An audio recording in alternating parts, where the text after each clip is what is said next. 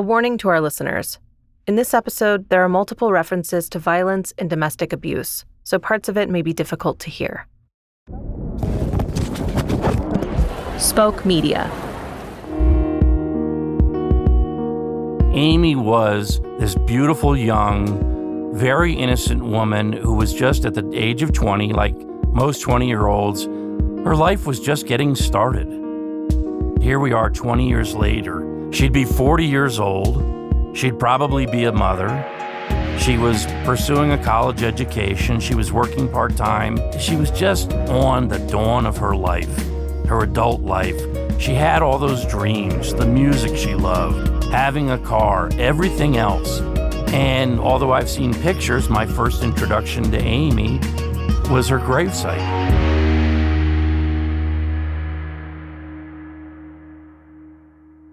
Amy Boyer might have been the first person murdered by the internet.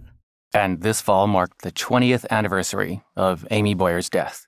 This was probably a good year or so later. After her murder, there were still items on top of her grave that her brother had left, that other people in town would bring by and place there. And I'm actually getting a little choked up here. But, 20 years later, I'm 60, she'd be 40, and she never had that. And her mother never had that. And her mother has never gotten over this. And I don't think anybody who knows the case has gotten over it. I'm Aaliyah Tavakolian. And I'm Bob Sullivan. And this is No Place to Hide, a So Bob mini-series about the state of privacy. Brought to you by Intel. Privacy has been in the news a lot lately. Facebook, Google, Cambridge Analytica, facial recognition, image tagging, surveillance capitalism. These are all terms you've seen floating around the internet. And if you're like me, you probably think privacy is important, but feel like you can't do much about it. But privacy isn't some esoteric idea, a first world problem, a luxury, an annoyance. For some people, the threat to privacy means they literally have no place to hide. And that can be a matter of life or death. Bob and I are always asking the question, who killed our privacy? But this time, we're investigating how a lack of privacy can kill us. So I think what's happening now is it's getting really personal. I think it is incredibly exhausting. We now recognize that our data can be weaponized. It's actually obscene what you can learn about somebody on the internet. You can change the way people think, you can change the way people feel, and you can change the way people view the world.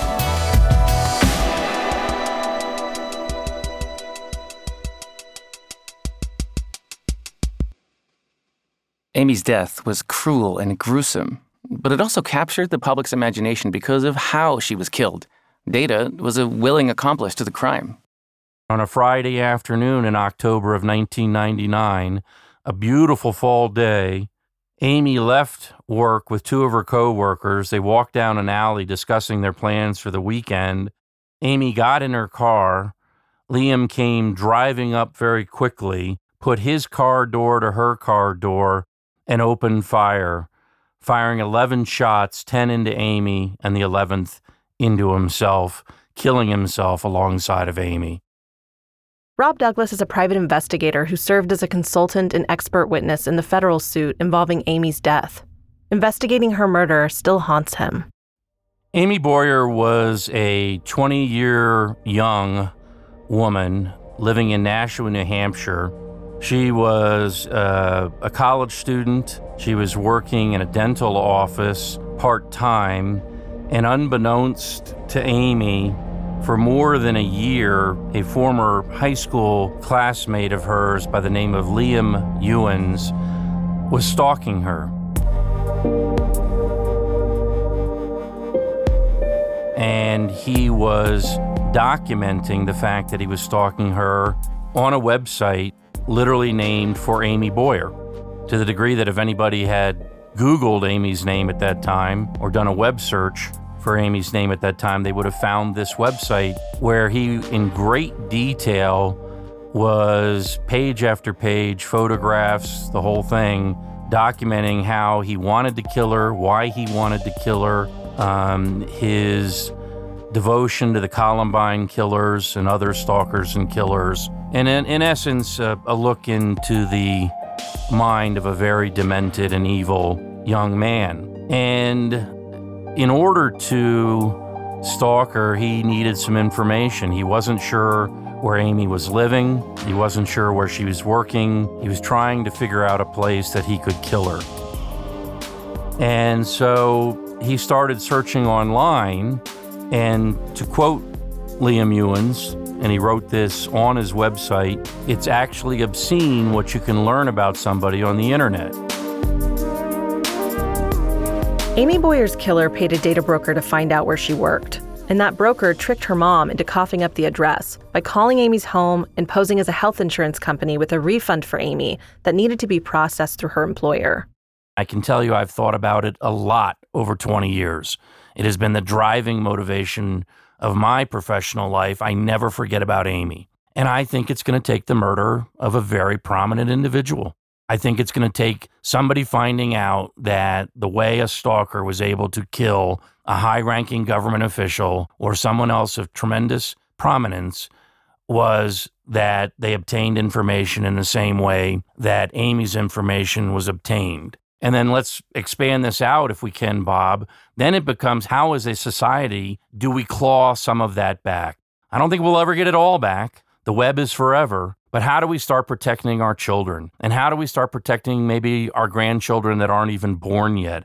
How do we regain the hill of privacy? And I think the starting point is we've got to remember the Amy Boyers of the world. We've got to remember that we have a duty to her memory and a responsibility to future Amy's, to some young woman or young man who's out there as we speak, who is being stalked, who's being bullied, who's being harassed, and they don't quite know how their stalker, their bullier, their harasser, or maybe their eventual killer got information about them. How do we retake that ground and start protecting people for the future? How do we retake that ground and start protecting people for the future? I feel like that's the whole thesis of this miniseries. Rob Douglas is convinced that nothing has really changed in the 20 years since Amy's murder. If anything, things have become much worse. Tech has made stalking easier. Spyware is cheap and easy to use. GPS gadgets can be snuck onto cars. Cell phones are easy to track. Yeah. Bob and I have spent the past 6 months talking to every privacy expert we could get our hands on, and it turns out a lot of people are working on this problem. In all corners of the world, many with a lot of urgency. I'm imagining, Bob, it's kind of like the race to the moon in the 60s. Yeah, that's exactly how this feels. It's like we have to get to the moon before the end of the decade. We have to solve this problem before we get to the next decade. Yeah, you can feel it. And our experts have given us a lot to think about. We've heard how dark the future can be. Let your mind wander into the world of robots and AI, as our experts do, and I think you'll find that our very humanity, our free will, our ability to be creative even, is at stake. But we've also heard about the powerful ideas that can turn this ship around and hopefully, maybe, unleash the power of technology for good. This is such a crucial time. There are these new technologies arriving every day that are even more invasive. Aaliyah, imagine a fleet of drones from your local government flying over your neighborhood and what that would do to backyard parties, for example. That sounds like a sci-fi novel. It's real. It's happening right now. But on the other hand, folks are working on and frankly having big fights about new laws and new technologies that are supposed to rescue us from this dark future. But before we get to that, let's begin with a set of people who can't afford to wait for Congress to act or a startup to magically solve this problem.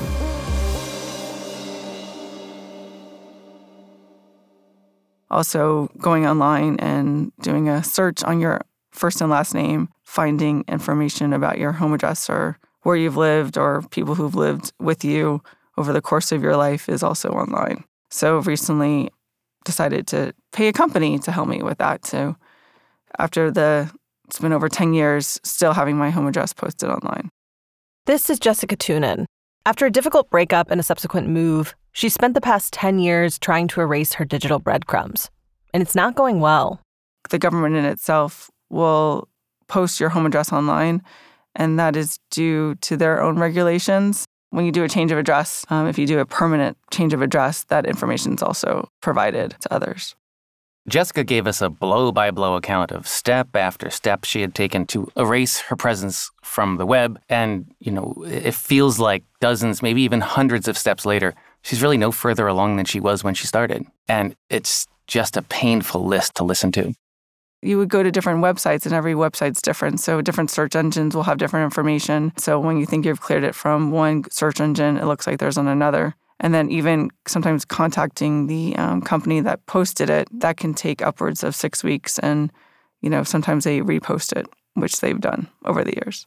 So there's no real opt-out laws either, because some companies, like data brokers, will post your information. Some of them will take it down same day, some, again, up to 6 weeks. Some of them you have to actually write the Better Business Bureau to have them taken down. But then again, they'll post it up again because the government republished it somewhere else. She asked her former boyfriend to stop contacting her, even took out a civil protection order. She's now a Washington, D.C.-based advocate for laws that protect women online. Still, she can't seem to stop the internet from stalking her. I thought, mentioning that I would be moving to another state would make a difference. I never went on Facebook. I never went on Twitter. Really, I didn't do a lot of things actually online due to privacy concerns in general. It just feels as though I'm not protected. It feels like a lot of people are not protected. And why are we not protected by this?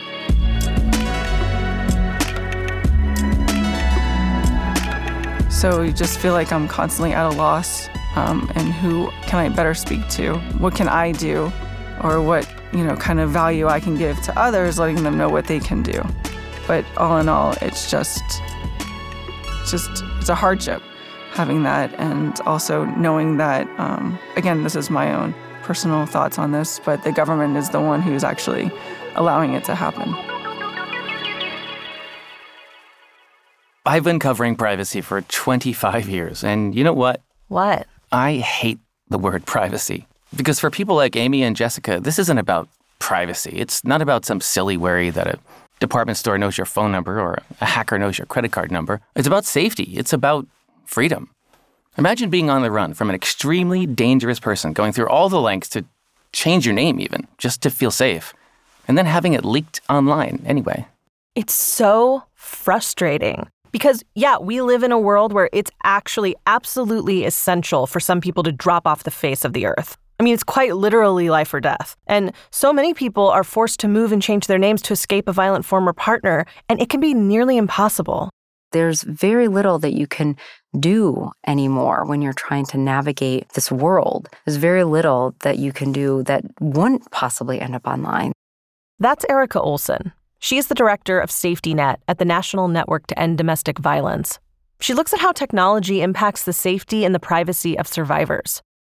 So we have a relocation project. We work closely with the Greater Boston Legal Services, an attorney there who is just a national expert in looking at relocation and identity. And we've been working together for many years, specifically on the challenges that survivors can face when they are trying to escape a partner and an abusive individual, and they're trying to hide their identity. And it can be extremely difficult. So even if you're somebody who's attempting to stay offline, if you don't have a Facebook page, if you're not using any of that kind of social media to connect with people, there's many times that you can't even apply for a job without doing it online. Or if you try to register to vote, if you try to get married, if you buy a home, if you move to another state but you have a job that requires a license and that state requires that license to be publicly posted, all of that stuff now happens online. All of that stuff is now data and information about us that is being gathered and compiled,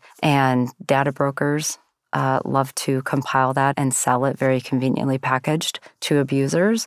So sometimes it's just information that gets out in piecemeal but comes up in a Google search.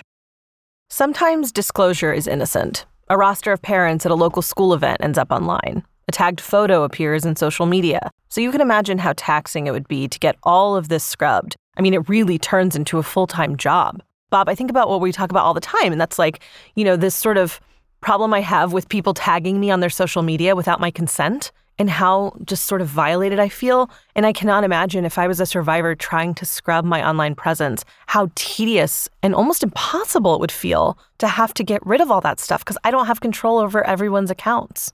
To make it even worse, at least if they tag you, you know that it's there. Let's say someone puts up a photo of you and doesn't tag you, so you never get an alert that it's there. You might go on for years not knowing your photo is online, but your stalker might. So this is all-consuming. A victim who's digitally on the run, so to speak, has to constantly hop out of the range of cameras at parties, plead with others not to use their names, and then hope they don't miss anything. And that feels so unfair, right? Because you shouldn't have to disclose that you're a victim in order to protect yourself. This is something that advocates call the disclosure problem, as in victims constantly have to disclose they're a victim just to get people to stop violating their privacy. They have to constantly say, this is why it's important that my information doesn't go on your website. I have to opt out of this. And I'm just a really big believer that survivors shouldn't have to walk around disclosing to everyone. I've communicated with survivors over the years who have gone through that process, and I think it is incredibly exhausting. It's just constantly challenging to try to stay on top of all the ways that our information is used and collected. And in this kind of this digital world that we're now in, we take some of this information for granted. Domestic violence victims certainly didn't sign up to be the heroes in our fight for privacy. But many think solving this problem will go a long way towards solving the entire privacy problem. I mean, think about it.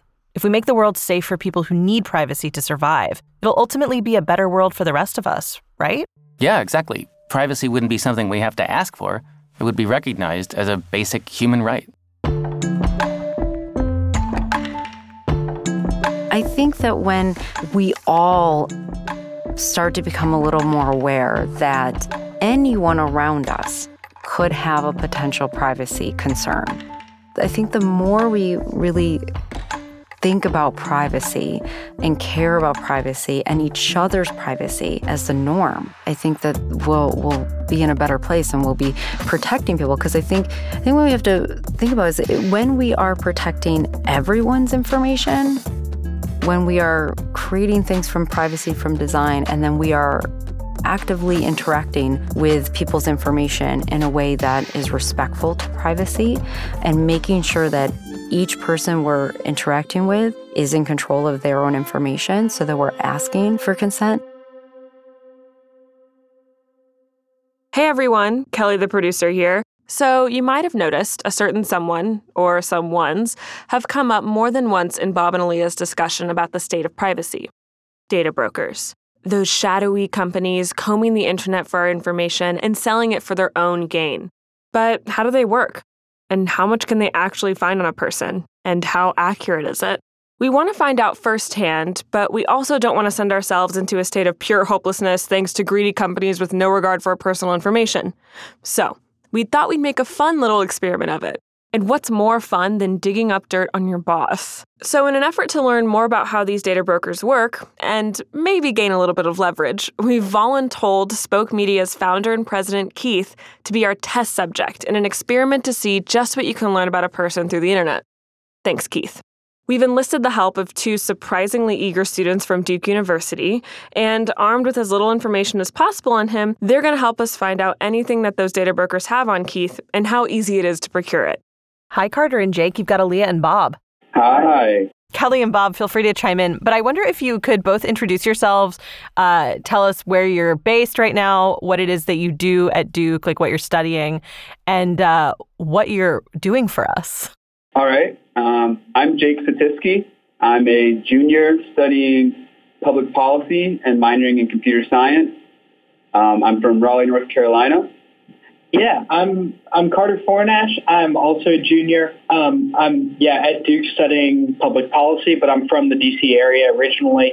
And the project that we are doing, so we are essentially on a deep dive into data brokers to find out what information we can on Keith Reynolds of Dallas, Texas, and then submit takedown requests and see if we can get everything that we found scrubbed from the web, essentially. So quick question. What did you guys know about Keith Reynolds before you started this project? We knew his name and his LinkedIn page. Wow. And everything that he decided to put out publicly on his LinkedIn. And that's all. That's it. Wow. So what's the first thing you did when you accepted this mission? Well, actually, the first thing we did was look on a couple of databases. We realized there was more than one Keith Reynolds in Dallas, and so we needed to find a little bit more identifying information. So Carter found an article from the Dallas Morning News about him, and it revealed that he was 35, and that gave us something to work with from there. Wow, I'm so intrigued. I'm really excited to talk to you guys again and find out what you found. Thanks, you guys. Thanks so much. We'll talk soon. Yeah, talk to you soon. Okay, bye. Next time, we'll hear what Carter and Jake dug up on Keith, and honestly, I can't wait. Bob, I never really thought much about privacy until we became friends. I'm sorry. No, I'm glad for it, because now I think about it more, and I think it's important that we think about it. But okay, so we're talking about companies packaging and selling our information, and it's reminding me of the whole Cambridge Analytica election thing. And when it happened, it was like all a big deal, and the media was really loud about it. But it was this big, messy thing, and I'm wondering if you could sort of break it down and make it more concise for us. Yes. At its core, the Cambridge Analytica story was this. There was this company of political operatives who wanted to micro-target in huge elections, and they ultimately influenced both the Leave campaign in the UK and the election of Donald Trump. Cambridge Analytica basically stole a bunch of data from Facebook through a third party, and it affected about 87 million users. And they used that data, and it's really small, seemingly small things like what they liked or what photos they posted, and they put that all into a big computer algorithm, and they spat it out, and they were able to essentially attack both the Leave vote in the UK and the Donald Trump-Hillary Clinton election in the US by micro-targeting in this incredibly refined way. They were able to manipulate huge swaths of people, doing what advertising does, doing it in a much more powerful way.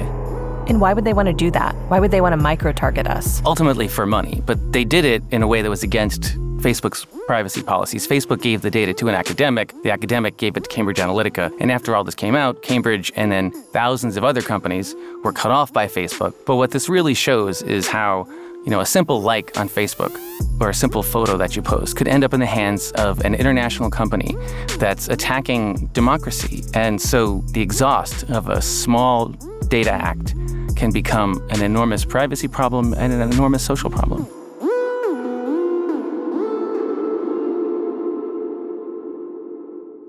So in addition to life or death for domestic violence victims, privacy is about the future of democracy. It's about people's ability to think for themselves. Bob, what is privacy? This is why I said earlier that I hate the word privacy, because it's such a larger concept than that. It's about all those things, and it's about much more. But let me try, if I could go into story time. Oh, Bob, I love story time. Okay, so Rusty and I went across the country this year, as we always do in our car. And just to remind everybody who's listening, Rusty is Bob's trusty golden retriever. He's the best reporter I know. And we went to one of the stops was in Laramie, Wyoming, which is a kind of remote outpost in the middle of the country, in the middle of nowhere. And I go to a bar, unusual for me, and sarcasm, and started chatting with a young couple who were in there. Another unusual thing for me to do, and surprisingly to me, they were from Maine. And they were creative types. She had a nose ring. He had lots of tattoos. They were not what I expected to find in Laramie, Wyoming. And I, of course, made assumptions that all bad journalists make. And I said, it must be really hard to move from Maine to Wyoming. They're two pretty different cultures. And much to my surprise, they said, no, the people in Wyoming and Laramie have been incredibly open and friendly with me. Our car broke down on the first day. They came to help us. They helped us move in. But the one thing that they did, and the wife stressed this to me, was while they were incredibly kind and nice, nobody really asked us too many questions. Oh my gosh. Like nobody was nosing around as to why they moved there? Exactly. Wow.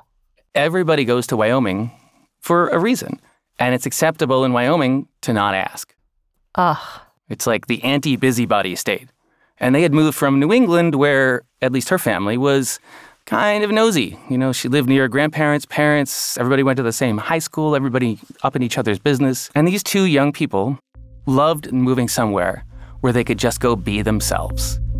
And for me, privacy is really about being left alone so that you can explore who you really are, so you can make mistakes and not have mom and dad and grandmother looking at you all the time. And I thought, now she didn't use the word privacy once, and this was the best definition of privacy I'd ever heard. You can thrive, you can really become yourself, you can be creative, you can try new things in a world where you don't feel like somebody's looking over your shoulder. And I think this is the most wonderful idea, that being left alone to become who you really are is a central tenet of what privacy really is. So I love this idea that we're trying to define privacy. Like, privacy is not one thing, it's so many things. And it's kind of important, I think, that we define what those things are. Yeah. And so I arrive at this, what I think is a profound definition of privacy, which after I've said all these words to you, eventually I'm going to come down to something like privacy means being left alone. And I now realize all I've done is quote William Brandeis from 100 or so years ago in the Supreme Court. And that, like, my very sophomoric opinion about what privacy is just that. Okay, Bob, I want to introduce you to somebody who makes me think that being left alone is just the start of privacy. Meni Barzilai runs the Interdisciplinary Cyber Research Center at the Tel Aviv University. And he told me this story that I think you'll get a real kick out of. Okay. So a short thought exercise. So I'm telling it as a guy, but everyone can translate it to whatever they want. So you go with your girlfriend to the beach and you take those pictures with her, and you're wearing your bathing suits and you're drinking and you're eating, and you have all of those pictures, and you take those 20, 30, 40 pictures and you put them on Facebook, you share them. Up until that point, everything is great. But then the next morning, you go to work, you enter the office of one of your friends, and then you see that he actually printed a picture of your girlfriend in a bikini, and he put it on his wall. And you look at him and you say, what's that? Why do you have a picture of my girlfriend on your wall? And he says, well, you publish it on Facebook because you thought people will enjoy watching this picture. I actually really enjoyed watching this picture, so I printed it out and put it on the wall.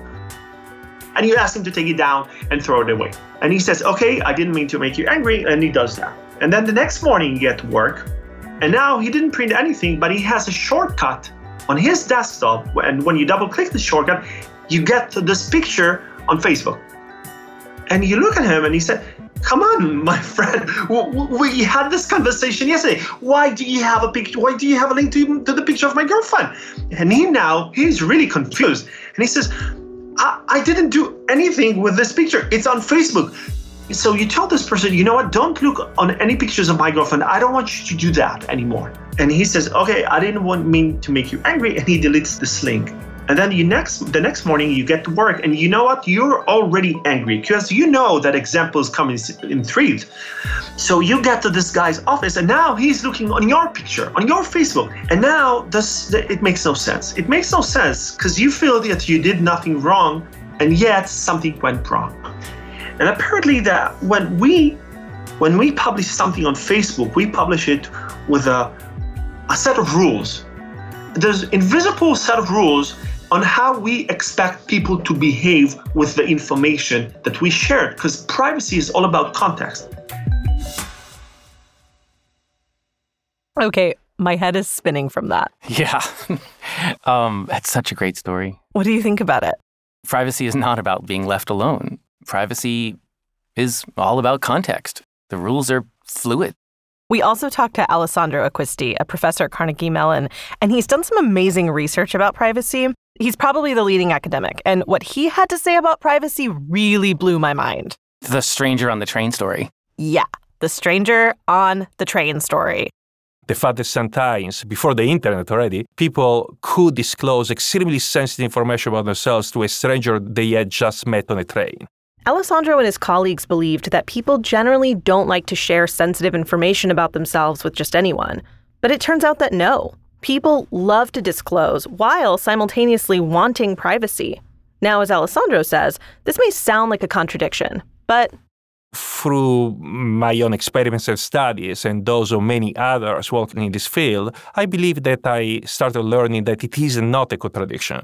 People are complex, people are nuanced, and we should not see privacy as the blockage of personal information. People want to share secrets. They get pleasure out of it.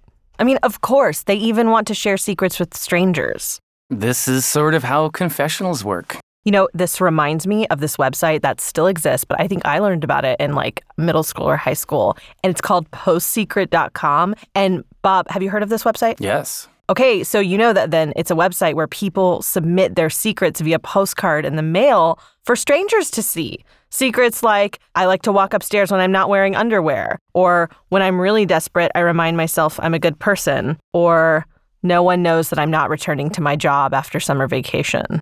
So Alessandro might say that postsecrets.com is actually a good explanation of privacy. Privacy is not about hiding.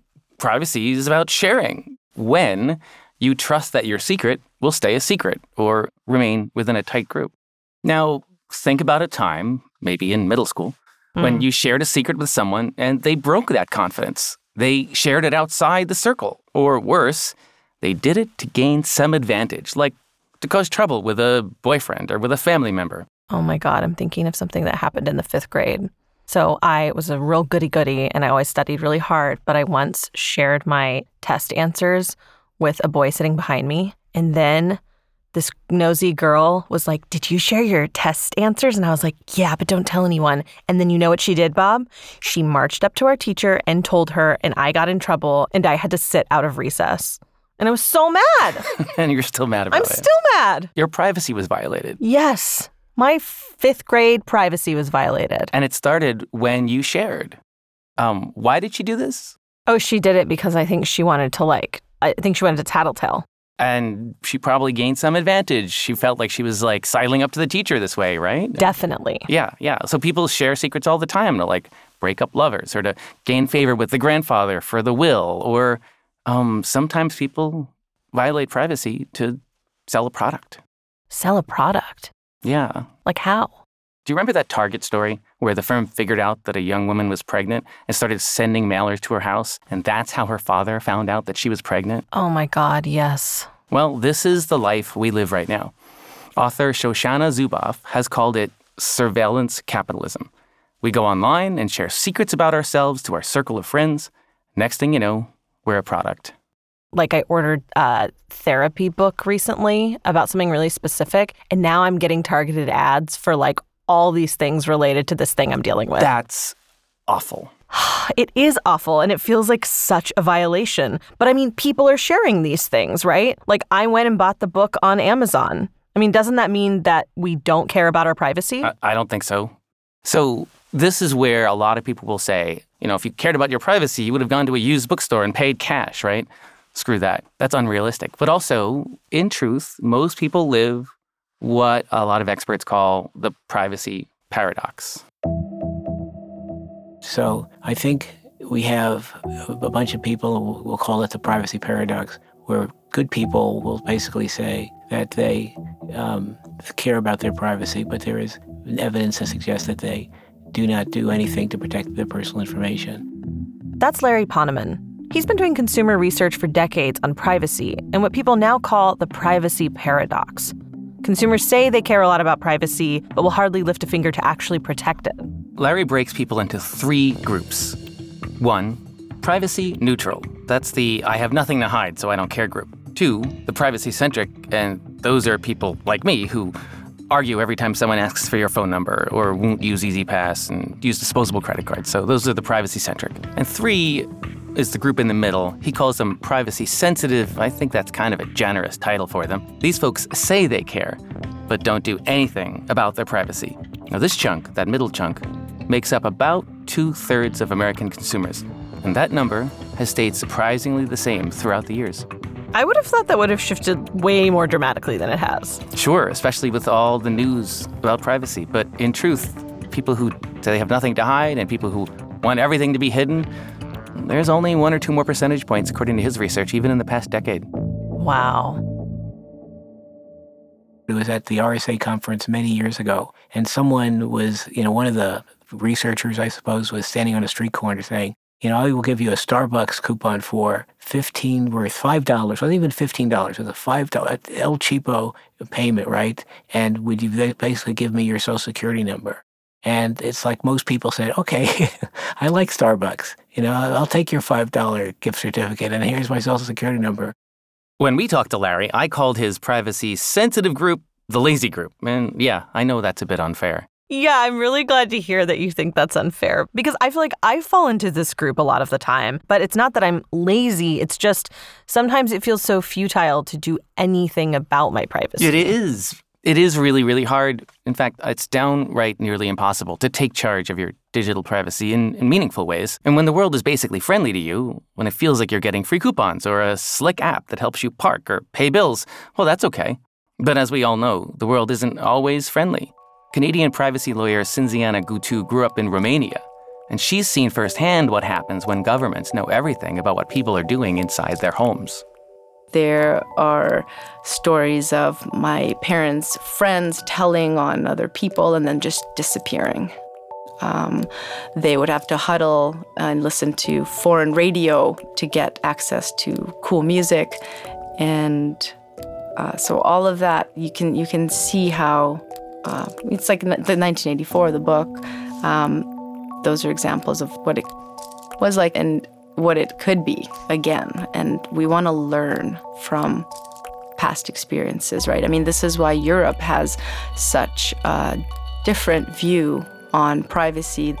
So I think what's happening now is it's getting really personal. It would be the equivalent of, every single member of your family and all of your friends being part of the Soviet regime and telling you stuff. And so I think it's a lot more personal and it's a lot more intimate.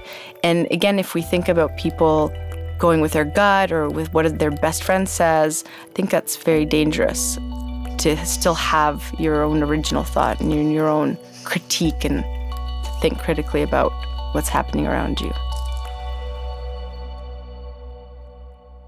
So privacy is about your ability to have original thoughts, to think critically. Wow. Yeah, that was just chilling when she said that. I was sitting across the room from her. I mean, dangerous to have your own original thought. Feels very George Orwell, very 1984, right? Oh my God, yes. But what if the thought police weren't a government like 1984? What if it were a corporation? Or a corporation that's acting like a government? Or some unregulated entity vacuuming up everybody's data? Like Cambridge Analytica. Like Cambridge Analytica, or one of hundreds of other companies doing essentially what Cambridge Analytica did during the election, but they're doing it all the time. Every day, vacuuming up everybody's data online. They're called data brokers. Aha, and so these are the same companies that made it possible for Amy Boyer's killer to find her. Right. And the one thing that's come up again and again, Bob, as we've interviewed people, was this problem of data brokers. I mean, who are they? How do they know so much about me? It seems like they have eyes everywhere. And who's keeping an eye on them? That is a subject that requires an entire episode, Aaliyah. Next time on No Place to Hide, we tackle what went wrong with privacy that led us to where we are today. Because it definitely didn't happen overnight. It was for a long time, Bob. Nobody was saying anything new about privacy. And we're finally at a point where I think people are saying, wait a second, this is serious. There are massive abuses that can happen. We should also note that No Place to Hide is the name of a great book written by Robert O'Hara, a Washington Post reporter, back in 2005. Hopefully we're picking up where he left off. If you or a loved one have experienced or are experiencing domestic violence, you can call the National Domestic Violence Hotline at 1-800-799-SAFE. That's 1-800-799-7233. You can look at our show notes for an extensive list of resources. If you like what you're hearing, head to Apple Podcasts and rate and review our show. We totally read those, and it helps people find us. No Place to Hide is a Spoke Media production, brought to you by Intel, which we should mention has no editorial control over this podcast. It's hosted by me, Aaliyah Tevakolian, and Bob Sullivan. It's produced by Kelly Kulf, with help from Reyes Mendoza, Trey Jones, and our intern, Kendall Lake. Today's episode was mixed by Alexander Mark. Our story editor is Carson McCain. Our head of post-production is Will Short, who also composed our opening and closing themes. The songs you hear in this episode come from First Comm. Our executive producer is Keith Allen Reynolds. Yes, the same Keith Allen Reynolds who also graciously agreed to let us hack his life. Thanks, Keith. Special thanks to the folks you heard today: Rob Douglas, Jessica Tunin, Erica Olson, Meni Barzilai, Alessandro Acquisti, Larry Poneman, and Cinziana Gutu. Thanks for listening.